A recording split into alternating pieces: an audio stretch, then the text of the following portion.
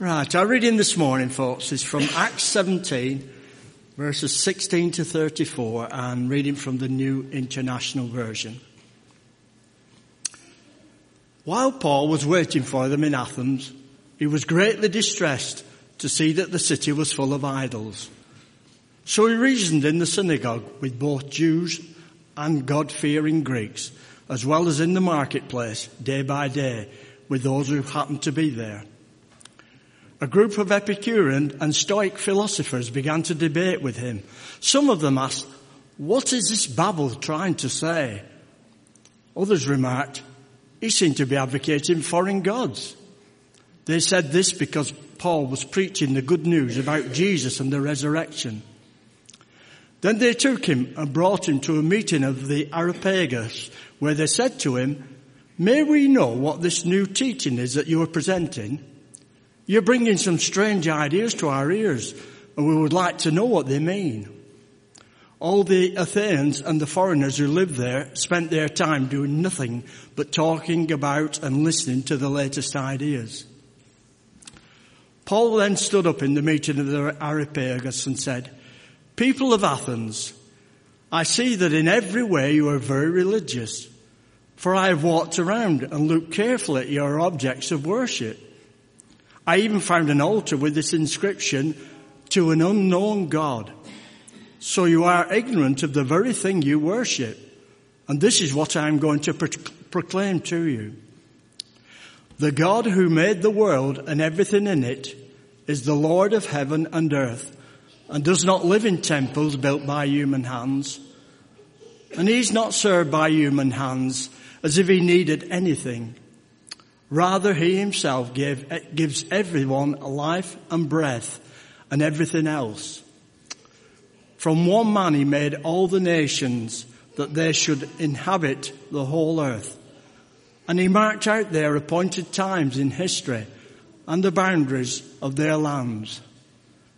God did this so that they would seek him and perhaps reach out for him and find him, though he's not far away from any one of us. For in him we live and move and have our being. And some of your own poets have said, we are his offspring. Therefore, since we are God's offspring, we should not think that the divine being is like gold or silver or stone, an image made by human design and skill. In the past, God overlooked such ignorance, but now he commands all people everywhere to repent. For he has set a day when he will judge the world with justice by the man he has appointed. He has given proof of this to everyone by raising him from the dead. When they heard about the resurrection of the dead, some of them sneered, but others said, "We want to hear you again on this subject." At that, Paul left the council. Some of the people became followers of Paul and believed. Among them was Dionysius, a member of the Areopagus, and also a woman named Damaris, and a number of others.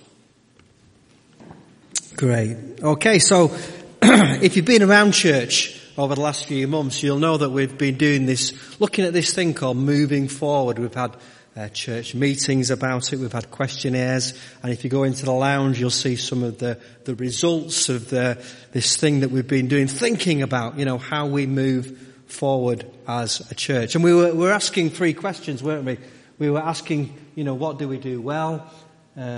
What could we do better? Whenever I see that could do better, it always reminds me of school, because most of my teachers wrote that on anything I did, could do better. But there we go. And then we thought about things that we don't do.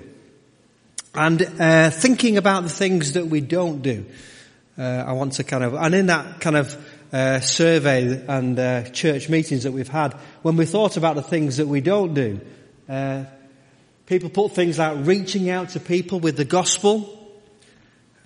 People put things like reaching the missing age group, 19 to 34, and people put evangelism in things that we don't do, which is strange, really, because you think if the church did anything, maybe it ought to be doing some of these things.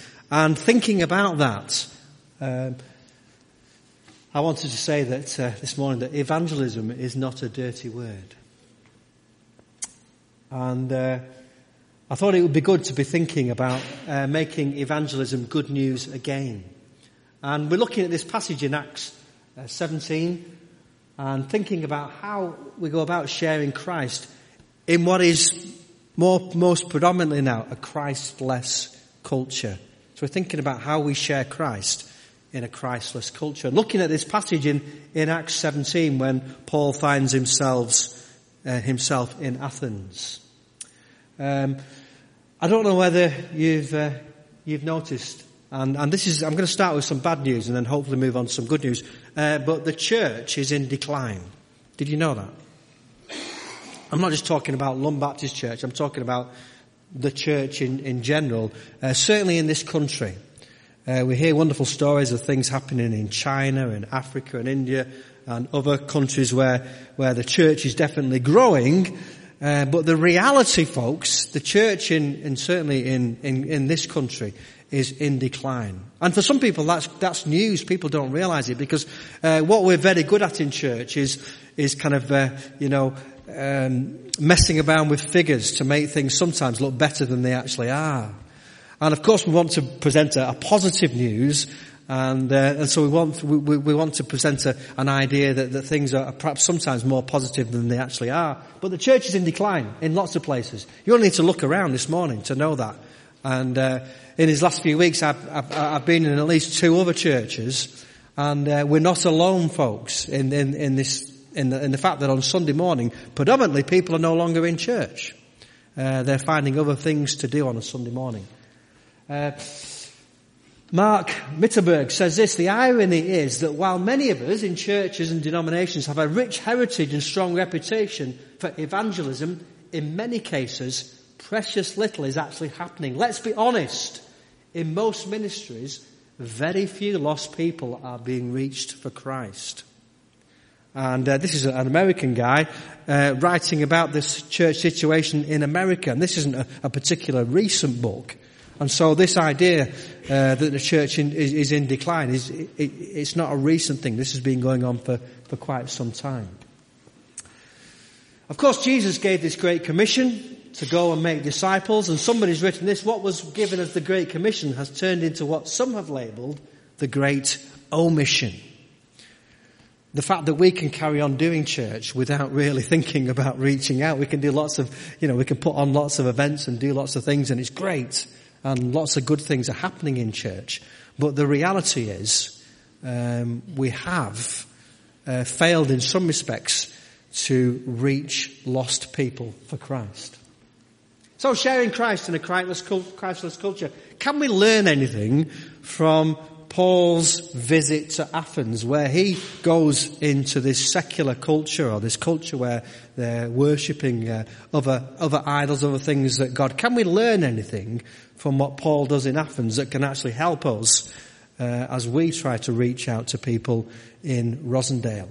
And I've got 3 questions really that I want to look at this morning. And first of all, I want to say, what was Paul's motivation in Athens? What was Paul's motivation in Athens for sharing the gospel? This is not a rhetorical question, folks.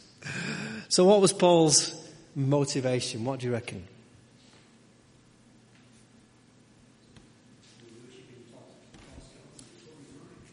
They were worshipping false gods, and he was putting them right. Exactly, yeah. While Paul was waiting for them in Athens, he was greatly distressed. He was greatly distressed to see that the city was full of idols.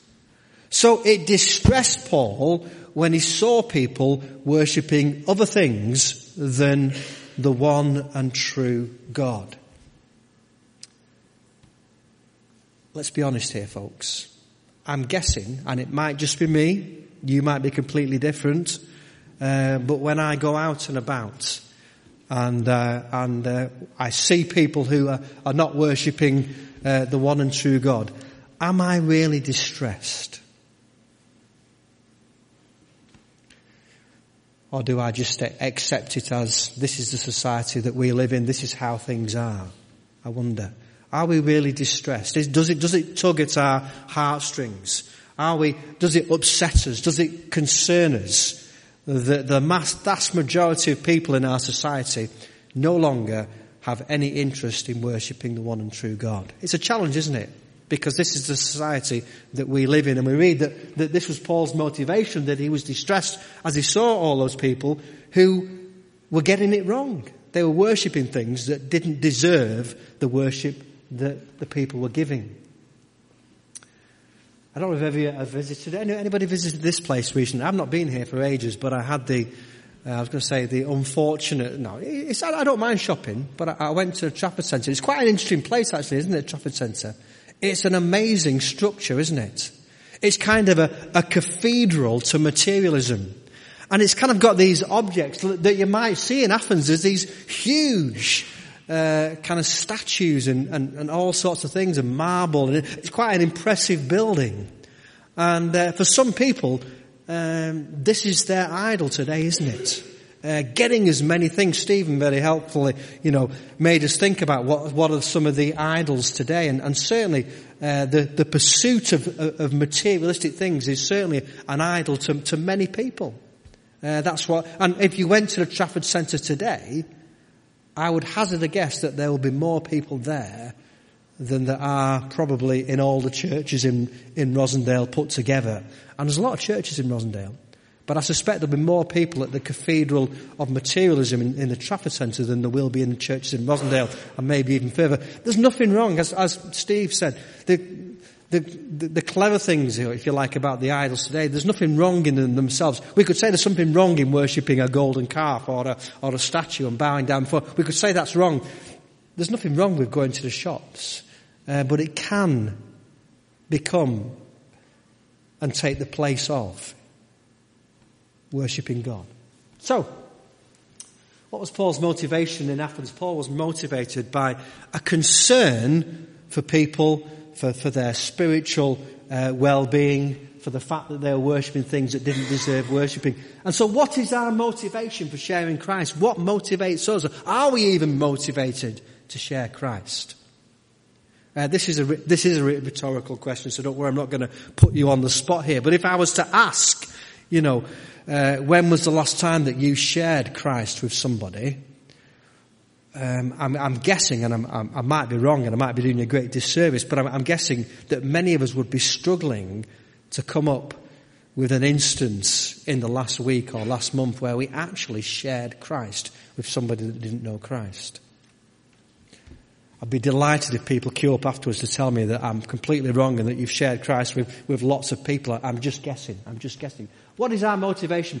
Bill Hybels, in his very helpful book, Just Walk Across the Room, says this: I really believe the saving message of Jesus Christ. I don't just preach it, I honestly believe that every wayward person I know would live a vastly better life in God's love, grace and redemption, if God's love, grace and redemption were operating in their lives. Do you believe this too? And of course, Bill Hybels is saying, maybe part of our motivation would be that if we actually really believe that the gospel transforms lives and makes a difference, if it's made a difference in our lives and we can see the difference that it's made in other people's lives, then maybe we will be more motivated to share it. Certainly, one of the things that drew me to Christianity in the first place was I could recognize that the Christians I knew had something that I didn't have. I didn't know what it was, but I wanted it. They had something that made them able to cope better in life, that they seemed to have a joy that I didn't have. And there was something appealing in the Christians that I met and interacted with. So what was Paul's motivation in Athens? That's the first thing that we're thinking about. The second thing I'd like to think about is, what was Paul's method in Athens for sharing Christ? And can we learn anything from it? How did he go about it? Because not only do we not do evangelism, if we're honest, there's two groups of people that don't like evangelism, isn't there? There's people out there that are going to be evangelized. They don't like the idea of being evangelized. But if we're honest, neither do people in church like evangelism. We don't really like doing it. If I was to say, let's meet under the clock, for those people that want to go out and do evangelism this week in Lom and around, I'm guessing there might not be many people joining me under the clock. So what was Paul's method? Well, we read that he reasoned in the synagogue with the Jews and God-fearing Greeks, as well as in the marketplace day by day with those who happened to be there. So Paul's method, first of all, he went to the synagogue. He went to those people who would be sympathetic to the sharing of the good news of Jesus Christ, who knew about God. They might not have known and accepted Jesus Christ, but they had a belief in God. And then he went out into the marketplace. I guess we do the synagogue thing better than we do the marketplace. We do talk about Jesus within our place of worship. We're comfortable in one respect inside talking about Jesus. We do house groups, we do Bible studies, we do cafe church. We talk about Jesus in the place of worship. I guess what we're not as good at is going out into the marketplace and sharing our faith with other people. What was Paul's method in Athens? He understood who he was talking to. He knew his audience. He understood who he was talking to, and he knew his audience. Sometimes in church we're asking questions that nobody out there is interested in the answers to anyway. We need to know where people are if we want to be able to communicate with them. Our good friend Rick Warren says, I believe the most effective evangelistic strategy is to first try to reach those with whom you already have something in common. Whatever type of people you already have in your congregation is the same type of people you are likely to attract more of. This may discourage some pastors. But it's the reality, isn't it? We are the people that have been attracted by the gospel and are in church. And if we think that we're going to be able to reach and communicate the gospel to a completely different segments of our population, i.e., that missing generation that believe you me, every church is wondering, how do we reach this group of people? And again, I don't want to be pessimistic, but most churches, ours included, are not best set up, to reach that missing gap, the kind of 18s to 30 whatever. Because, we do church in a way that's probably not going to be, and that's just practical things like the kind of, the worship. I've been to a youth church. I've been to a big youth church in Manchester, Audacious. I've been to one of their services, and maybe I'm just getting old, but I wouldn't want to go there every week. It's dark and kind of smoky and loud, and I can't tell what they're singing at the front, and I can't join in, and I wouldn't choose to go there.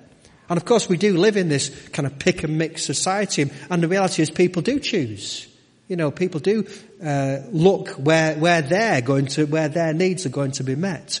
And if we think that what we're doing on a Sunday morning is going to attract a younger generation, then we probably need to think again. But we can attract people like ourselves. It's not all bad news. A group of Eutropian and Stoic philosophers began to dispute with him. Some of them asked, what is this babbler trying to say? People have said that about me as well, when I've been preaching. What is this babbler trying to say? He seems to be advocating foreign gods. You see, what Paul's method is he listened to their questions and he entered into dialogue with them. Sometimes the mistake people make when they do get out and do evangelism is that they're going to talk to people about Christ and they're not really interested in interacting. I've got a friend who goes out into Manchester every week and faithfully preaches the gospel in Piccadilly Gardens. He's invited me to go with him and preach in Piccadilly Gardens, and so far I have politely declined. But I am interested to read his emails. He sends me his emails and gives a very detailed report of the results of his preaching the gospel in Manchester. And you can imagine the kind of response that he gets. An odd heckler, an odd Christian that stands and listens to him for a while and smiles and says, God bless you for what you're doing, mate, and kind of thing. But the reality is not great results. What Paul does is he listens to people and he enters into dialogue with them rather than just preaching at them. For a long time the church, from quite a strong and stable position, has preached at people. Paul seems to enter into dialogue, listen to them, and then debate with them rather than just preaching at them.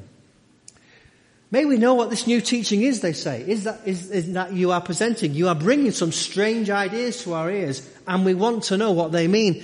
In the course of this dialogue, Paul actually gets to a position where they're asking him to tell him more, which is always a better thing when sharing the gospel with people, is if people actually are asking you to tell you, well, tell me about this God. What's so great about God? If people give you an invitation, they're probably more likely to listen rather than us kind of forcing the gospel upon them. So what was Paul's method in Athens? We see that he listened to people, he entered into debate with them. And of course the question is, what is our method for sharing Christ? How do we go about it? What do we do? What is our approach as we try and reach people with the good news of Jesus Christ?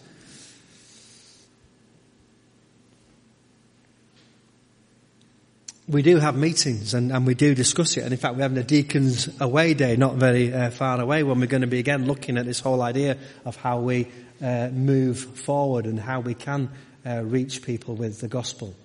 Of course, some of you will remember this circle that we've brought from time to time where, one method is recognizing that there's people out there that we fit in the community that we want to try and get into the church, which I'm calling the crowd. And then there's the crowd, and that's of course the people on the edge of the church who we want to bring into the congregation and committed, and we want to move people through these circles. And I don't think that's a bad method, recognizing that people are in different places. Some people are outside the church, some people are on the edge of the church, some people are in the congregation, some people are in the core, and that is, I think, quite a good method of trying to recognize where people are and help them move forward, move through the different circles. What was Paul's method in Athens? And then finally, what was Paul's message in Athens? What was Paul's message? I see that in every way you are very religious. That's interesting, isn't it? To start with, I see that in every way you are very religious. I'd say that the society we live in is not very religious. I've just, in the last 2 weeks, I've done 4 funerals in the last 2 weeks, which is quite unusual for a Baptist minister. But very often when I go in to do a funeral, and all these funerals were people that had no connection really with church. And very often one of the first things that people say to me when I walk in to do the funeral visit, to arrange the funeral is so-and-so wasn't very religious. That's a remark I hear again, and I heard it in 2 of the visits that I went on in these 4. The opening gambit was, so-and-so's not very religious. And you think, well, that's interesting, isn't it? You've asked a religious person to come and take your funeral service. You want the funeral service to take place in a religious building, but you're saying that you're not very religious. It's just interesting, isn't it? That people do not see themselves as having anything to do with religion. It's almost like it's something that they have nothing to do with. But Paul, he could see that they were very religious. They had all these religious things around them and they liked to talk about religion. I walked around and looked carefully at your objects of worship. I even found an altar with this inscription, to an unknown God. If we go back to the Trafford, let me take you back to the Trafford Centre if you can bear it just for a moment. I wonder, would we go around the Trafford Centre? And if you've been in the Trafford Centre and you've ever been in are you familiar with the Trafford Centre? It's got a huge food court. And do you know some of you will know where the toilets are in the food? I'm sorry to get a bit really gritty, but you know where the toilets are in the food court? Yeah? Have you ever looked up at the ceiling as you may be waiting for someone to come out of the toilets? Because if you looked up in the ceiling in the food court, you'd see a picture a little bit like this on the ceiling with these 4 guys looking in. And to my mind, this is a reference to, of course, the story in Mark chapter 2 when 4 friends took their friend to Jesus. Well, if you're in the Trafford Centre waiting for someone to come out of the toilet, can you imagine if I said to somebody, hey, have you seen this picture on the ceiling? Do you want me to tell you the story of this picture? I probably wouldn't do it. Because they'd probably look at me as if I was absolutely crazy and move away. I'm not sure that we can apply exactly the same methods as Paul. And of course, happy Halloween. Have you noticed Halloween's coming? Well, if you've been in a supermarket or a pound shop, you can't miss it, can you? Because they've got whole aisles now dedicated to Halloween. And I could go into Asda and I could say to somebody at till, I can see that your basket or your trolley's full of Halloween things. Can I tell you about the kind of meaning behind the traditional meaning behind All Hallows Eve? They'd probably kind of call for security, wouldn't they? And say, can you remove this strange person away from me? You probably wouldn't do that. But we can. I think the point I'm trying to get to is that we can look at our society and see what they're doing.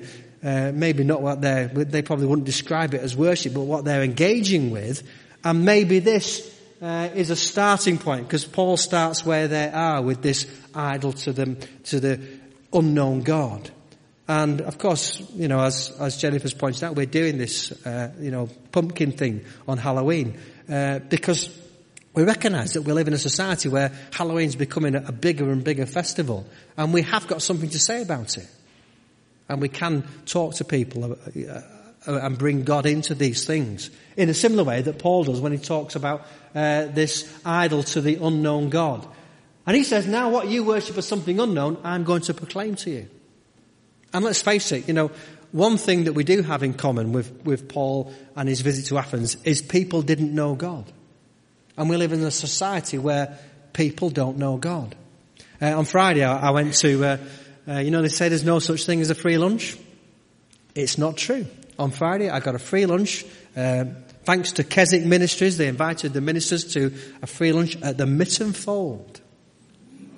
You're impressed, aren't you? And I must admit, I was a bit sceptical. I was talking to some of the other ministers about what sort of food, but we got a roast beef lunch. It was very nice. But I walked into the Mitten Fold and I went with Glenn, good friend from Edgeside Baptist that we're sharing ministry with. And I walked in and of course somebody came up to me and said, "Oh, hello Richard, lovely to meet you." And I'm thinking, I recognise the face, but I haven't a clue who you are. And I'm saying, this is Glenn from Edgeside, and this is, and I'm hoping that he's going to finish my sentence off because I've no idea who it is. Have you ever been in that situation? You can't introduce somebody to somebody that you don't know. You can't do that.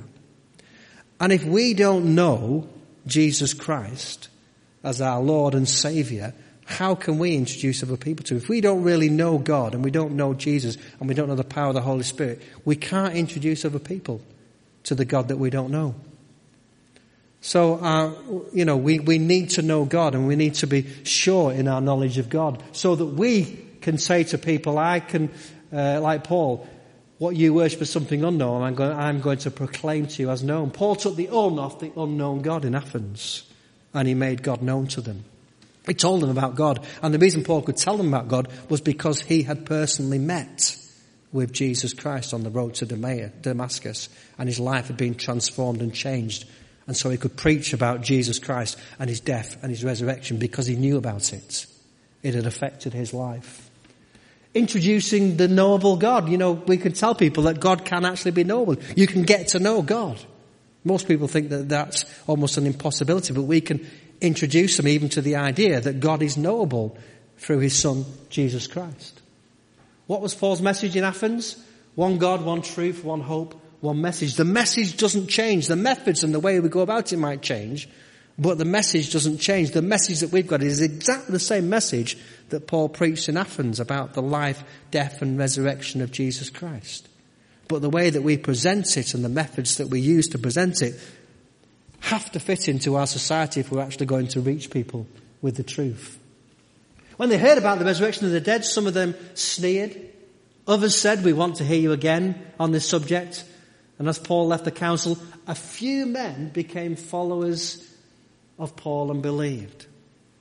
I actually like this response because I think we can probably we can identify with this response more easily than we can probably identify to the response to Peter's preaching after the event of Pentecost when 3,000 people responded.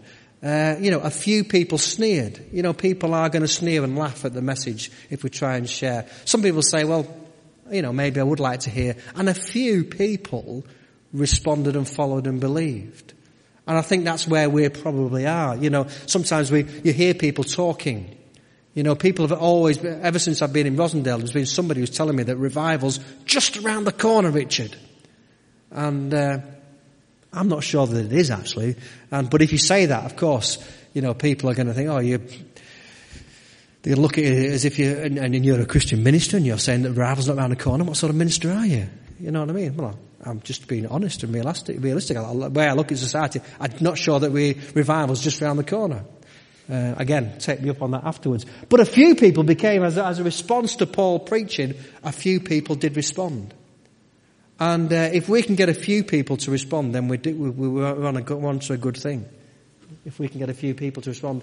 Many will reject the gospel, nevertheless some will believe. Many will choose to reject the gospel, and we just have to accept that. Our role is to present the gospel, not to try and force people, but we present it and we accept that some people will reject it, some people will sneer, but some will receive it and believe.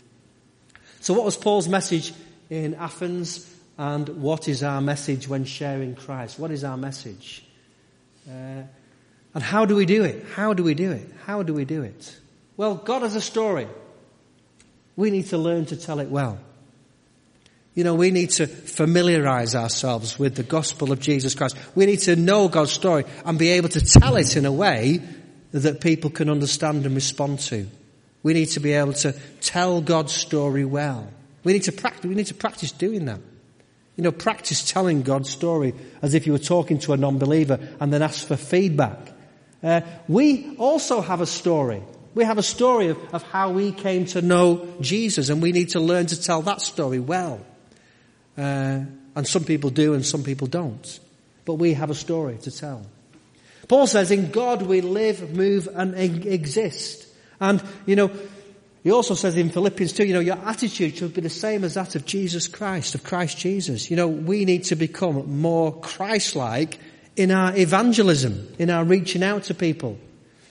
In John, Jesus says, as the Father has sent me, so I send you. We are to go in the same way that Jesus went and do the things that Jesus did. Again, Bill Hybels says, the single greatest gift Christ's followers can give to the people around them is an introduction to the God who created them, who loves them, and who has a purpose for their lives. This is what evangelism is, constantly watching for ways to give that gift to someone living far from God. And we all know people who are living far from God. And Paul says that we can come near, people can actually come nearer to God. And we know that for ourselves. So we need to become more Christ-like in our evangelism. We need to love people in the same way that Jesus loved people, in the same way that Paul was motivated. It was his love for people that motivated him to share the gospel of Jesus Christ. We need to talk like Jesus talked. You know, sometimes people in church are just plain rude. You know, I've been to churches, obviously not this one, but I've been to churches where people are just rude in the way that they talk to visitors. They don't welcome them. They perhaps can be a little bit judgmental.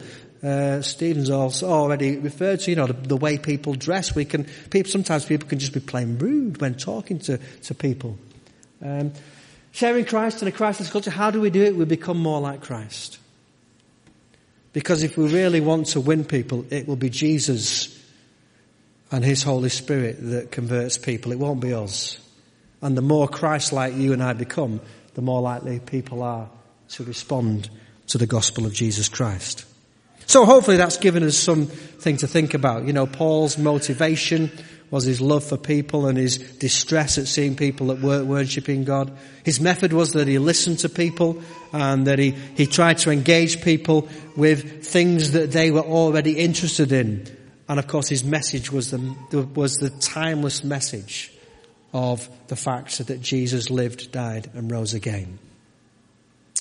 Let's not only think about that, let's not only talk about it, but let's also do it.